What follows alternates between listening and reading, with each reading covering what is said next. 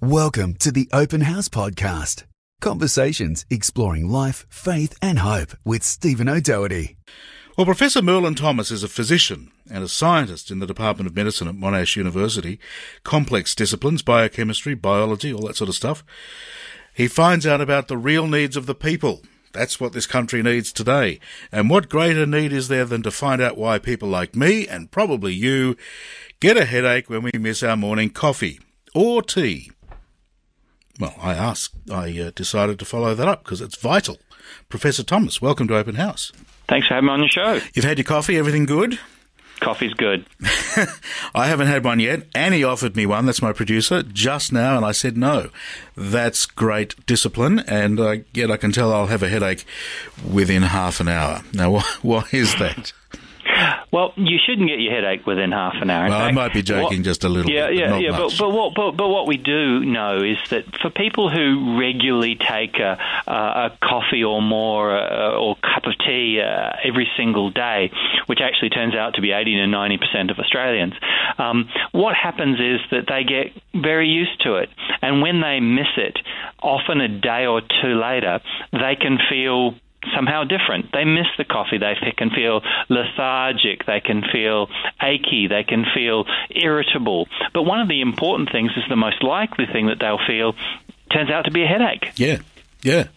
Well, you've looked into the physiology of why that happens. So, look, we know caffeine is a stimulant. Let's take it from there and move forward. Yeah, well, you're feeling 30 minutes after a cup of coffee, that slight buzz, that slight elation and optimism is simply because it takes about 30 to 40 minutes for caffeine, when you drink it, to get into your brain. And when it gets in your brain, what it does is that it blocks the receptors whose job it is to dull the brain's activity. So by blocking the dulling, you get undulling, you get less unfocused, and so you feel, different as a result of caffeine. And you're saying that I might still be dull, I just don't know it. Well, that was a famous phrase by Balzac. He said that although coffee was good for you and enhanced you, it just made boring people more boring. And which, by so you have to be an exciting person to be enhanced by coffee. But there's a serious point to that. If you're tired and driving and you have a coffee, you're still tired. You're just awake. That's absolutely true. But actually, when they've done driver experiments, so they've taken standard drivers and put them through tests of driving in simulated driving conditions, those that have a little bit of caffeine on board actually are a little bit more focused, and their driver performance actually increases, not by an enormous amount, but enough to make a difference. Coffee does keep you a little bit more awake, does make you a little bit more focused. The same experiment done in people in a lecture hall. If you give them a little bit of coffee beforehand, they're more likely to remember what was said during the lecture if they've had caffeine beforehand. Again, the effects are relatively small and are less in people who are regular coffee or regular tea drinkers because they metabolize a little bit faster, so they get less of a dose in their brain. But it's a real performance-enhancing effect. Okay, well, yes, okay. We test for caffeine in athletes for that reason, I suppose. But actually, no, we don't anymore. And that's actually a funny thing. No, we don't. Actually, well, in that case, I'm going to take up sport. Well, in truth, we had a famous athlete in Australia called the Cappuccino Kid. In fact, he was sent home from the Seoul Olympics for drinking too many coffees at the time. And what has now turned out is that it's very clear that your performance can be enhanced by a bit of caffeine, but it's probably maximally enhanced by the time you have about 1 or 2 cups. Any more than that, actually, you don't get additional enhancement. So, in fact, your performance actually declines after around about 4 or 5 coffees. So there's actually no advantage to take large amounts of caffeine. And the small amounts of caffeine in your blood after a standard cup are actually present in almost all athletes who have a cup of tea in the morning. So you can't ban something that everyone's having. So there's actually no banning for caffeine. And if you're stupid enough to take large amounts of it, well, that's your bad luck. It probably reduces your performance anyway. So it's no longer a banned substance, but it's certainly a performance-enhancing one. Our guest on Open House, Professor Merlin Thomas. And why do I get a headache when I haven't had my coffee is an article he published recently on The Conversation, a great website, and we thought it very interesting to follow up as a conversation for Open House. Well, if I do drink too much coffee, then I get that agitated feeling. So is there more going on than just my brain's dullness receptors being fooled? Well, that's certainly the acute effect, and in fact, you can get agitated. Some people get anxious. Many people feel that their bladder contracts a little bit stronger and a little bit faster when they have too much coffee, and some people get a bit of indigestion. But that's all to do with the dose. So if you are a non-tea or coffee drinker, the few of you that are out there, if you had a standard cup of coffee, some of you might feel anxious, but the regular doser that would be you and I that would take a cup of tea or coffee every single day, the amount of caffeine we get is probably about half the amount that someone who doesn't drink it at all. And so that because the dose is smaller and the amount getting to our brain is smaller, you actually have to take a lot more to become anxious or unwell, and compared to a normal situation. So it varies according to the person, but also varies according to your gender, and in fact, women, because of their metabolism being slightly different from men, they're different in many other ways, but metabolism of caffeine is one of them, they need a slightly smaller amount of caffeine to get the same effect. So they're more likely to become anxious or feel symptoms of caffeine for the same caffeine dose. And this difference is exaggerated, for example, in women who are pregnant, and this is why there's often a recommendation that women who are pregnant limit the amount of caffeine that they drink. The major reason is that the enzymes that break it down are slightly reduced, so they're more likely to feel anxious or get indigestion as a result of their caffeine exposure. And do you know whether that actually goes through the placenta, the caffeine as well? There is some exposure because it goes through absolutely everything. It's very soluble and goes everywhere. There doesn't seem to be any adverse effect on babies, but there does seem to be an adverse effect on one important thing, is that caffeine has a major effect on animals that don't have any ability to metabolize caffeine, and this would be things like dogs and cats and birds. I mean, if you gave them either chocolate, which is a relative of caffeine, or caffeine itself, it's rapidly fatal because they can't metabolize it. And that just goes to show everybody who's drinking coffee out there that caffeine is actually a poison. It just happens that we're lucky enough to be tolerant to the poison, but it is actually a poison. Okay. Well, then to the issue of why I get a headache if I don't have coffee. Now, look, I'll have to admit to you, I'm a pretty heavy coffee drinker, and that's why Annie offered me a coffee just before this interview, and I now feel as if I need to get one almost immediately because I've been talking about it for 7.5 minutes. But no, quite seriously, if I miss coffee, I mean, I do get it. I think yes. I'm not saying anything that most people aren't aware of. No, what's going on there then? Why is there a headache involved?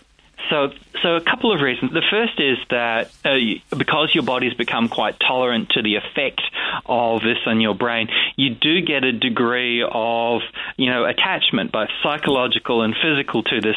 Well, is that addiction? To the coffee. Is it an addiction? Well, if it's not harmful, it's not truly an addiction. So the headache doesn't kill you, and it's usually mild and usually lasts for only a day or so if you go without. It's not something in terms of serious and withdrawal. I mean, you could call it a soft addiction if you want, or just a bad habit if most people prefer it. But it's absolutely true that when you take something that you're used to away, you can feel things. And one of the most common things is headache. So with coffee, about a day or two after you haven't had your coffee, so for example, you've gone in for surgery and not allowed to eat and drink, about a day or two afterwards, it's quite common to experience some sort of difference in terms of your mood, your irritability, and also in terms of developing headaches. Now, these headaches are usually, the classic tension headaches. They're sort of dull. They're not like a migraine, but they're just sort of they just make you feel like a Monday morning, or a bit like a hangover, actually. And this is probably because the caffeine interferes with brain chemistry. It sort of changes the set point, if you like, of how messages go through. And most of the messages that enter the brain come from our senses that are sensing movement or sensing physical sensation. And because our head is the most sensitive organ in our entire body and is the most physically active, sadly, in our entire body. Our legs doesn't move anywhere, no, our body doesn't, but our face is moving all of the time. There's a lot of sensory input coming into our brain, and sometimes those senses can be misinterpreted or lost in translation. And it's thought that we are more prone to headaches more than any other kind of aches when things go wrong in terms of our brain chemistry, because there's so much signals coming in from our brain, and it's so easy to misinterpret those as headaches. They're not blood vessels bursting. They're not serious things. They're not migraines changing, but they are distressing, and they aren't much fun. But the nice news is that within 20 to 30 minutes of taking even a quarter a cup of coffee, immediately, bing, they're gone. Sadly, and so that immediate revision suggests that it was the coffee that done it, essentially, and that allows us to know that what's there. Now, you don't get withdrawal 4 to 6 hours after having your last cup. Even the most famous coffee aficionados, you don't have sudden withdrawal if suddenly your espresso machine is broken and you have to have a latte instead. It doesn't happen that way. You have to go... Are you sure? Absolutely. You have to go cold turkey for at least a day or so. And in fact, most cases of people who's developing headaches from their coffee, they can have a tiny amount. I mean, I'm talking about a quarter of a cup of worth of caffeine, and that's sufficient to not only prevent the headaches, but also to reverse them when they're happening. So you don't need a lot. You don't need a big amount for it to work, but it does make a difference overall. Well, finally, I guess I really should ask you the kind of sensible, responsible question. Is it a good idea to limit coffee intake? Only if it hurts your wallet. Really? I don't think liking that... this. What is very clear is that when you look at the data, people who regularly drink, somewhere between 1 and 3 or 4 cups a day actually don't do too badly in terms of their health outcomes.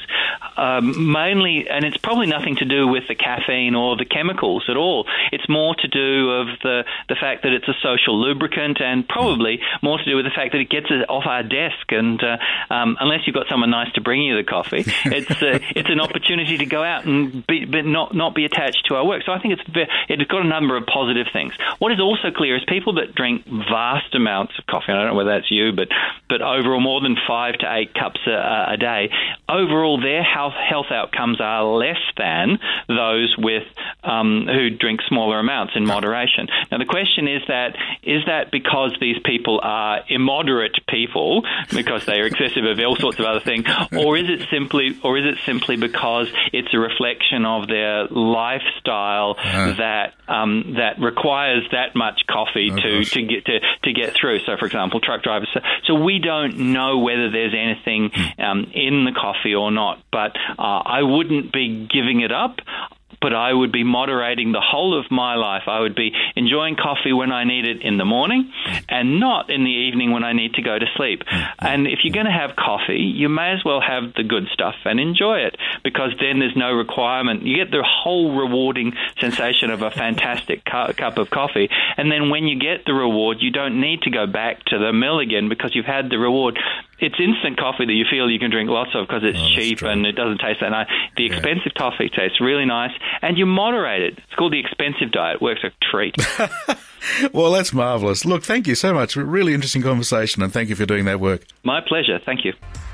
Yeah, now Graham's wagging his finger at me because of the coffee. Well, never you mind. Now, look, Professor Merlin Thomas sounds like my type of physician. Give up coffee? No, only if it's hurting your wallet. Yes, I'll consult that doctor again.